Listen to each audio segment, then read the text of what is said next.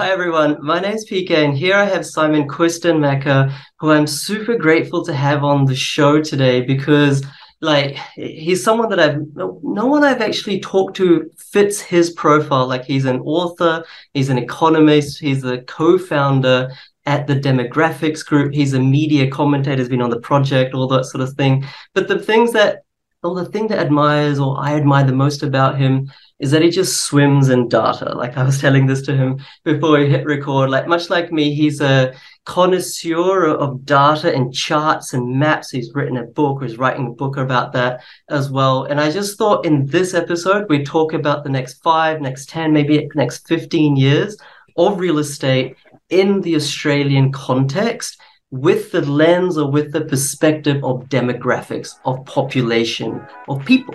I've never talked about this in the past, so I'm really excited to do it. Welcome to the Oz Property Investment Mastery Podcast. My name's PK, and I help busy people build passive income by buying top 5% growth and cash flow property and build a portfolio using data without wasting months doing research, spending weekends at inspection or catching flights, or dropping $10,000 to $20,000 on buyer's agents every single time. So if you're confused, lack confidence, and just overwhelmed with all the information and marketing misinformation available online and don't know where to start, then this show is for you. Thank you so much, Simon, for making time and being with me. That's been a big pleasure. Well, look, I'm really excited, actually. So the first question, and we'll go through different things, guys, but the first question I wanted to ask is, obviously in the long term, population has a big impact on house prices and housing market in general. There's no doubt about that. From a demographics perspective, like, what are the population forecasts? What are the nuances in there, and what's likely to be their impact on Australia's housing market? Well, the first comment here is about why do we bother about forecasts? Simply because no industry is that directly linked to demographics than there's housing. If you have more people in the country, you need more boxes to put those people in. And then depending on what kind of age, what kind of income structure, what kind of job those people have, then you need to add adequate housing stock. And if you kind of know what is coming, you can invest into the right suburbs and into the right types of houses that people might want to be interested in. And you want to understand the age profile and the size of the population. The size of the population is good, excellent news in Australia. We are growing. We have been growing at right around 300 to 400,000 people per year over the last couple of decades. That is very, very strong growth. 2/3 of this population growth comes from migrants from overseas, which is why migration is such a big topic in Australia at all times. But the population isn't evenly distributed across the whole age spectrum. There goes ups and downs because every now and then you have heaps of people being born. The baby boomers born just after the end of the Second World War, they were a really, really big generation. And they changed the way that housing operated because you had so many of them. But also economics were kind to the Australian people back then. And people could just afford homes. Plus, this was the time when women joined the workforce as well. So you went from one household income to 1.5 or 2 household incomes. And all of a sudden you could turbocharge this. And people then went from the inner suburbs, they went to the sprawling outer newly developed suburbs and bought those quarter-acre blocks that are nowadays being, subdivided quite frequently. That drove demographics for a bit. Their generation of kids are called the millennials, born in the 80s and 90s, and they are now having kids. So you see there's ups and downs. So you always say a big generation creates another big generation, they create another big generation, even though each generation gets a bit smaller bit by bit because birth rates shrink because we just have fewer babies. And if we look at the forecasts, you always go, well, how the hell do we know what the future looks like? That's a bit tricky. But we have a really clear understanding in demographics of how many babies are being born every year. We also have a clear understanding of how many people die every year. So we get what is called natural increase figures, right? So we know how much Australia is growing just on births and deaths, because we have more babies born than people die in one, and we grow a bit. But we also dictate how many people we let into the country. At the moment, we are still in a position where we can pick and choose who comes to Australia, because we offer still a good deal to many people. And so they want to come here. And so we created a bit of a system to decide who's allowed to come here. We let any international student in who is talented enough and who has enough money to pay for their education. They're, economically speaking, a great deal. 1 in 6 of those international students will later on become a permanent resident. And we have a skilled migration list. The skilled migration list really functions like the Uber Eats app. You put a certain item, a hamburger, on the app, and it gets delivered magically to your doorstep. This is how the skilled migration list operates. You type in IT software developer. You put in structural engineer, and you say maybe 500 of those structural engineers. And once we let 500 structural engineers into the country, we take them off the list, and they immediately pop up in our workforce. A dream come true. So that's how we know how many people are coming. So the number, it's called the net overseas migration figure. That just means how many migrants come into the country additionally every single year. If you want to get the forecast right, you just have to have an opinion about how high this number is. And at the moment, there are 2 main forecasts competing against each other.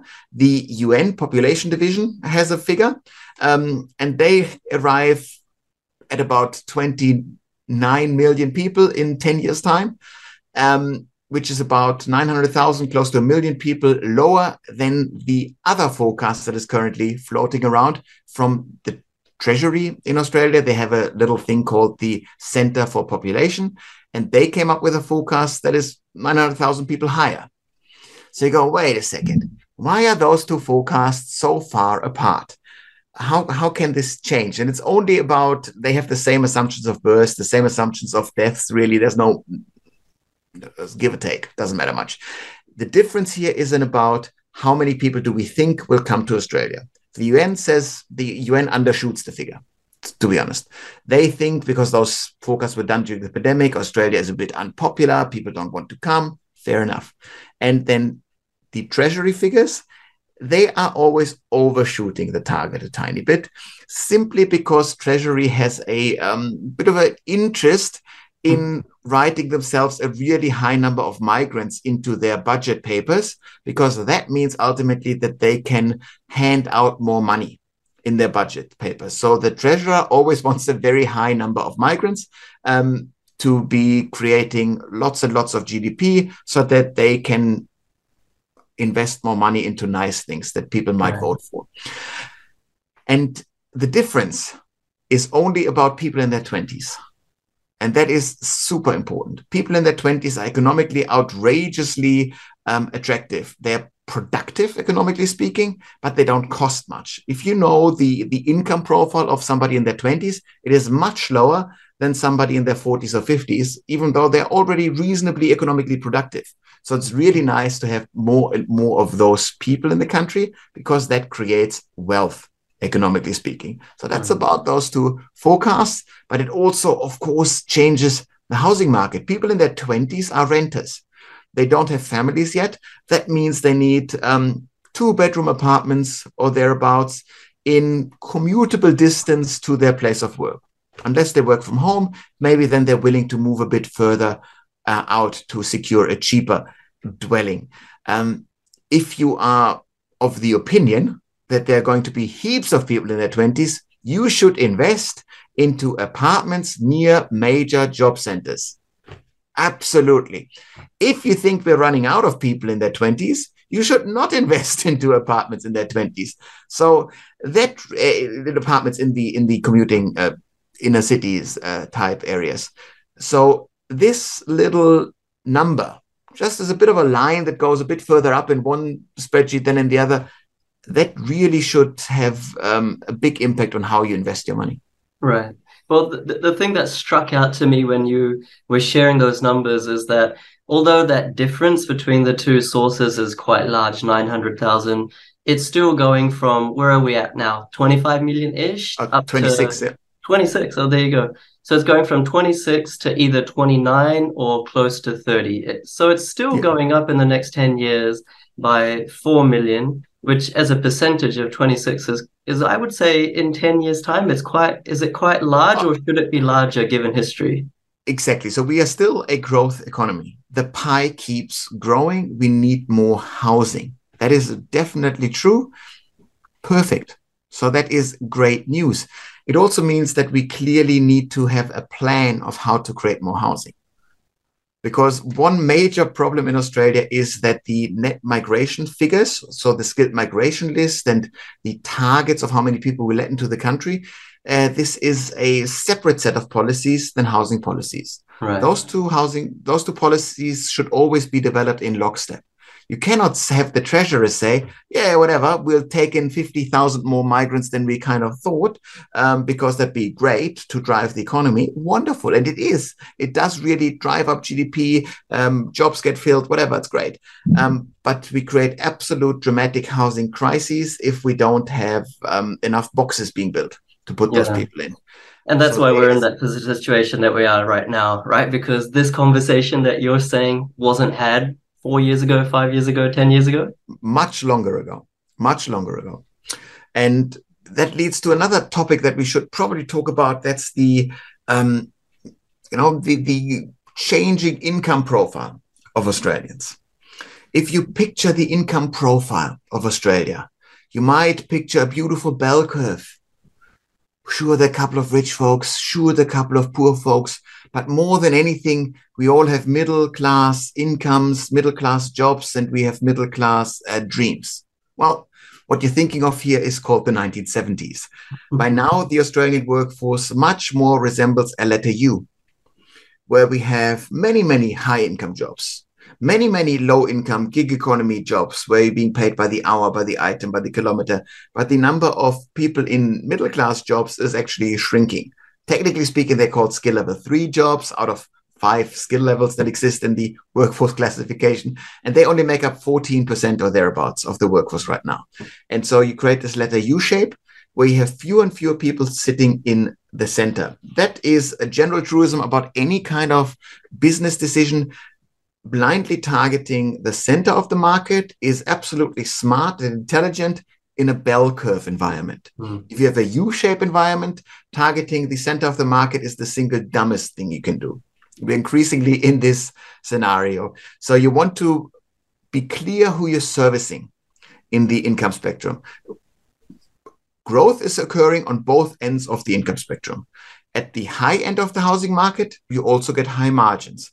At the bottom end of the housing market, you get low margins. So you can pick and choose where you sit. And one of the affordability problems that we have here is that we don't have enough builders. We don't have enough investment. We don't have enough land floating around to service absolutely everyone. So therefore, the market naturally first services the attractive chunks of the housing puzzle, the top end of the market. Then it will slowly sort through the shrinking but still existing middle end of the market. And who's servicing the bottom end of the market? Well, it's not the free market at the moment because margins are low. Theoretically, you could have a publicly owned housing developer operate there and build social housing, build key worker housing. That would be a way. Is that happening at the moment? No. Who else could be doing things? Well, the only actor that is currently servicing this market are the titans of industry. These are big fat companies that desperately need low-income workers, but they know that they can't afford to live there, so they need to develop or purchase housing themselves. This is really like the titans of industry in Industrial Revolution, England, where the big capitalists built a factory, and then they needed to build a city next to it because otherwise those subsistence farmers wouldn't come from the villages to the cities. That's dire. So currently the bottom end of the market and the humans that need houses on the low income, low rental end of the spectrum, they suffer massively. So is it a fair assumption, Simon? I definitely don't want to put words in your mouth, but trying to piece together the puzzle and connect the dots, is it a fair inference to say because the developer's margin for building inexpensive housing is so thin, therefore less and less of that is being built? That's exactly what you're saying. Therefore, as we transform, evolve as a society 5 years from now, 10 years from now, there's more and more people in that side of the distribution curve, people on the lower end of the spectrum. There's a lot more of them, more demand, but hardly any stock. Therefore, those affordable locations, if you want to use that word, or inexpensive housing types, those are the ones that will have the biggest divide between demand and supply, and therefore upward price pressure. Like, I know that's I've just kind of connected a few dots there. What this is certainly doing is that it further divides society and that it further sorts society, segregates society into rich areas and poor areas, if you will. Mm-hmm. And therefore, a measure like the national median house price becomes increasingly ridiculous. A measure like a median house price median just means half the houses cost more, half the houses cost less. That's all that median is. In a bell curve environment, that's really interesting. In a U-shaped environment, it's stupid because the high income earners, they would forever look down on a median income house. And the low income earners, they could never, ever even dream of affording a median income house. So the measure itself is a bit silly. So you'd only want to really worry about the measure of median prices if you look at a very specific geography with a specific housing type. That then becomes interesting. It is a measure, whether to see it goes up or down, that's somewhat interesting. But increasingly, you should not worry about this so much. You want to make sure you look at this in combination with other measures, at the very least, measure affordability in things like how many median incomes does a median house cost? That's a bit more meaningful in that sense. Sure. And there are always markets within markets, and there's so much nuance. It's hard to generalize using averages or medians or means or anything like this. But one sort of follow-up question for my own interest actually is the Sydney property market. Of course, even within Sydney, there's unlimited property markets, but there's sort of a school of thought that Sydney as a city is almost isolated because it's like a world city, regardless of what happens to Australia. There is so much wealth in Sydney. There is so much wealth that comes into Sydney from global organizations, from global immigration into Sydney. Most migrants come into Sydney, Melbourne, etc. That, that will just, house prices in Sydney will just keep going up, up, up, up, regardless of interest rates, regardless of inflation, regardless of inequality, regardless of cost of living.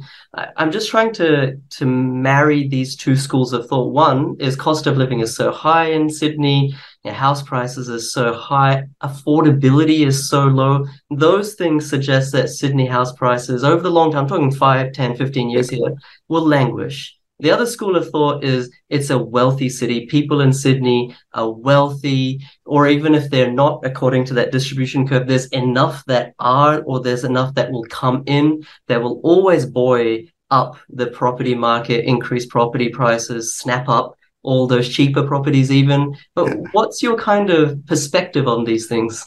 A couple of comments. So Sydney is, of course, difficult to talk about because it's such a big fat beast of over 5 million people. That's difficult. So there are endless markets in there. But we're increasingly seeing the curse of paradise creeping in there. A market where this is really clear would be something like Byron Bay, Sorrento, Margaret River. These are markets that are just beautiful, wonderful dream locations. And so for a long time, retirees dreamt of settling down there. Once they were free of the shackles of their CBD office towers, they could just move there. Wonderful. Then along comes the pandemic, working from home becomes a thing, and many workers, or at least enough workers, can work from home, can work from anywhere. These people then all of a sudden also choose lifestyle destinations. Then those paradise cities, your Byron Bays, those rich newbies, they price out current local people. particularly low-income renters first, then low-income homeowner, then higher-income renters, and eventually homeowners or people that can't enter the home market. So all of a sudden, those rich folks live in this beautiful place, but they move there with the idea of having all those affordable services available to them. But they're not, because they priced out all those locals. And why would those locals commute a long distance to work in Paradise, in Byron Bay, if they find a job that pays just as much down the road? So they don't do that. So it's the curse of Paradise. And then that means eventually a city like Byron Bay has to solve their affordability crisis on the lower end of the market. This goes so far as hotel owners in Byron Bay bulldozing a bit of their land and building staff accommodation on there. That's what's happening. Now we'll take that back to Sydney. What is happening in Sydney? If you look at Sydney harbour sites, most marvelous looks you could dream up, wonderful stuff. Those prices will go up forever. This is like inner city London. This will forever attract legal and illegal international capital, people that buy into the top end of the market. Don't worry about it. That'll be absolutely fine. But then increasingly, those people will need to pay for their services. They just dream of having enough people cleaning their homes, serving their coffees, walking their dogs, all these things. So that means they need to accept increasingly affordable key worker housing, whatever you might want to call it. And that completely goes against the current grain of urban planning, not urban planning, really the way that urban planning is enforced. Urban planning kind of wants key accommodation, but the way that Australia operates is we are really pushing for NIMBYism in councils. If you are a local council, which of course have a lot of power in blocking development, any local councillor would be dumb, absolutely stupid to ever okay any type of development, because the local neighbors that are currently the voters that keep you employed, they would always hate you for it. You would only do a benefit to a future population that is not there yet, that is not voting for you yet. So you will forever block everything. This is why we have NIMBYism across all 550 of our local government areas in this country. It's a structural, it's a systemic issue. And as long as we don't utilize a systemic lever, as soon as we don't change systemically that we take power away from those local government areas, nothing will change. How easy is it to wrestle away power from 550 local government areas? Well, it's political suicide. So therefore, I don't expect anyone to be brave enough to actually touch this, to be honest. So NIMBYism will be there. So that means the more attractive a housing market, like the northern suburbs of Sydney or whatever, will be, the more difficult it is there to find workers. And is there a tipping point? Will this just be legislated? Because these days in Victoria, it's constantly local government areas block stuff. Then VCAT comes in, the big courts essentially then say, no, you have no power. We okay it. So therefore, we have this horrible delay in even the most obvious developments that you should really just okay. A redevelopment of an absolutely rundown, horrendous shopping center just needs to be okayed, and you need to throw medium or high density housing on top. It's obvious, but no council will okay it ever. So that's just a bit of a problem. That's what I see in Sydney. Top end of the market will grow, but they need to solve the issue of how do we get staff in there, particularly in an environment of super low unemployment. You find a job. You find a job locally. Maybe those rich people can just pay for them. If you throw money at a problem, it will always be solved, essentially. Yeah. No, very, very interesting insights. And that problem of, the limitations or the hurdles, blocks to getting stuff out of the ground by local government areas or different levels of government. That's a systemic issue, not just in Sydney or Melbourne, but I would say in almost all parts of Australia. And one of the reasons why we have a housing crisis in the first instance, a lack of supply, too much tax. We're a huge country area-wise. We just don't utilize it as efficiently as we could. And of course, we got hooked on stamp duties.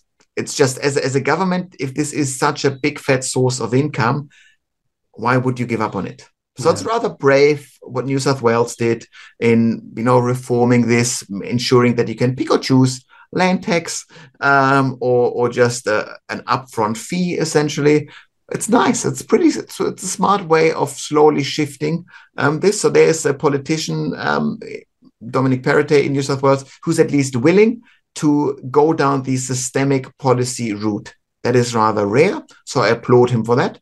We'll see whether this is enough to actually drive down house prices somewhere near the level of affordability, because markets are not affordable in international comparison here. So we need to keep this in mind. Of course, things could get higher prices, but ultimately, a group called Demographia in the US, they measure international housing markets against affordability, and they just look how many median incomes do you need to buy a median house. If you pay more than 5 times the median income for a median house, they call the market severely unaffordable. Sydney costs 15 times the annual income. Melbourne, 12 times. So really, even severe affordability is out of sight for our major markets. The funny thing is that it was severely unaffordable even 5 years ago, and yet it still goes up. So it's really interesting to understand why this is happening, because if we can understand why it's happening, we can hopefully anticipate if it will stop happening in the future. Exactly. Like when I look at the population forecast for a place like India or China, let's take China, and I think 5-10 years, whatever it is, the population will start going backwards if it hasn't already started. Official figures just this year started declining. This year, there you go. And I think India, I could be wrong here, you're the expert, not me, but India's it's going to happen there as well, but probably in the 40 years away. And 40, 50 years in India, absolutely. Yeah, something like that. What's the dynamic here? If we strip away immigration, you said before that the forecast suggests we're at 26 million and, 10 years time would be around 30 million, shy of 30 million. If we strip away immigration, is Australia plateauing? Are we going backwards? What's the story there? Is housing only increasing going forward because of immigration? At this rate, it is. Absolutely. Immigration is a big driver, but we've seen during the COVID pandemic, for example, where we lost migrants. Instead of taking in about 200,000 people per year, we lost 90,000 and house prices went up even more than before. So there is more than that. Part of this has just to do with the millennial generation. It just happened to coincide that the pandemic hit Australia at the time when the millennials started to have kids. And so we'll have another 12, 15 years worth of millennials making kids and moving from inner city housing to 3 and 4 bedroom houses. And that's just the course of life. You add a kid to your house, you add 1.6 kids in Australia to your home. That means you want enough rooms. The one thing everybody needs to compromise, even if you're rich, in their housing preferences. But the one thing that you're not willing to compromise on in Australia is the number of bedrooms. So we do know that the demand for 3 and 4 bedroom dwellings in the next 15 years is going to go absolutely through the roof. Also, this happens to coincide that's millennials wanting those houses and who they could potentially just buy houses from their parents' generation, the baby boomers, but they're not downsizing yet. The whole downsizing movement in Australia really isn't linked to economic considerations or lifestyle considerations. It has to do with the necessity of having to downsize. Australians tell you things like, I want to be carried out of my home. We all live next to an old Italian or Greek widow who lives a very poor and humble life in her quarter-acre block house that is by now worth $2 million. She could really... Hands up, 3 million right next door, exact same profile. And they could cash in and really, live it up a bit over the last couple of years, but they won't. They will be carried out of their house. And when she dies, her 2 to 3 kids will sell the property, make a handsome profit, and share it among them. That's what's happening. Millennials, right? So maybe this is the last question. This is kind of a morbid question, so forgive me. But so these people they're not voluntarily downsizing. The millennials can't afford property. We've already discussed that, especially in the capital cities. When is it that their parents who are asset rich, when is it that, according to demographics and age studies, when is it that they'll be forced to hand down their assets, or when will all this inheritance occur, and will that solve the affordability issue? Yeah. So if you talk to any financial advisor, they could tell you, yes, of course, wealth is probably best being handed over to the next generation bit by bit while you're still alive. You can get tax benefits through this. You have control over who gets what, whatever. That's the smarter way of doing it, but it's a terribly awkward conversation to talk about your own death with your kids, so you don't do it. So that means wealth gets handed down to the next generation when the last parent dies. That tends to be the mom. So we can literally just, because women are 3 years younger in a marriage and they have about 3 to 4 years more longer life experience. So all we need to do in our population forecast data is to look at the number of baby boomer women alive, and they get smaller every year. So we do know when peak wealth transfer will occur. That'll be right around the year 2041. So peak baby boomer women will be in death will be in 2041. So that's when we lose them. And by then, this is about 18 years time from now, millennials that inherit money are well and truly in middle age. They have kids that are finishing up high school or thereabouts. Yeah. They will have a mortgage by then. It's too late for them, right? And so what do you do then with the inheritance? We just pay off the mortgage a bit. Maybe you buy an investment property. Maybe you go on a big trip with the kids or whatever. So the big hand-me-downs from one generation to the next, the intergenerational wealth transfer, that will only turbocharge the Australian property market. But it's a bit of an awkward time to come to more wealth in your mid-50s. It'd be more handy to come to wealth in your mid-30s, but you don't wish your parents to die, obviously. But so that's a bit of an awkward time, and it won't be as sexy. People will not go splurging around on sports cars or anything like this. It'll just further inject spending power into the property market. So I'd expect throughout the late 2030s into the mid 2040s that you just inject more spending capacity in the property market. So prices, whatever they were before then, will go up just a bit more. That's, of course, a bit far away for us just then. Yeah, no, it's really fascinating. I always wondered whether this inequality divide or, this whole concept of millennials, avocado on toast, they don't have enough savings, whether this will be solved by inheritance. Of course, that's not a nice solution, but it could be a solution, but it doesn't seem like it is a solution, quick enough in their lifespan. It's almost like too late, too little. No, and it will also increase the division in rich and poor, because the poor Australians inherit bugger all, whereas the rich people earn even more money, so they have even more spending capacity. That means they further price out the lower income competition in the field. And the rich millennials, they will inherit money that they don't need. So that means money directly skips a generation. They'll just put this somewhere, they store the wealth somewhere and hand it over to their kids. So that means you further enshrine rich and poor Australia through this wealth transfer. This is fascinating. I'm thoroughly having a good time. Hopefully we can do a second version of this, because I've learned so much already, genuinely speaking, especially the inequality changing and how in the future it's migrants predominantly that are pushing up the housing market. Now, socially, there could be issues or could not be issues, but we're a migrant country. I think the statistic is at least one parent of 50% of Australians was born overseas or something like that, which is a pretty phenomenal statistics, and that's only going to get more and more. And maybe next time we can talk about things like, how migrants from an economic benefit to society have a larger order of magnitude, dollar terms, economic benefit than local population. It's just a fascinating discussion, but I think we've probably run out of time this time around, Simon. Fantastic. Let's do it again anytime. Was there anything lastly that you wanted to share, maybe some insights that you're working on in your company, or how people can find you? Well, so you can find me I have a monthly column in The Australian. I have a weekly column in The New Daily, and I'm absolutely hyperactive on Twitter and on Facebook. I run a little page called Simon Shows You Maps. So there's about 500,000 people across Twitter and Facebook who just look at daily maps and charts about global data, Australian data, whatever I can find, really.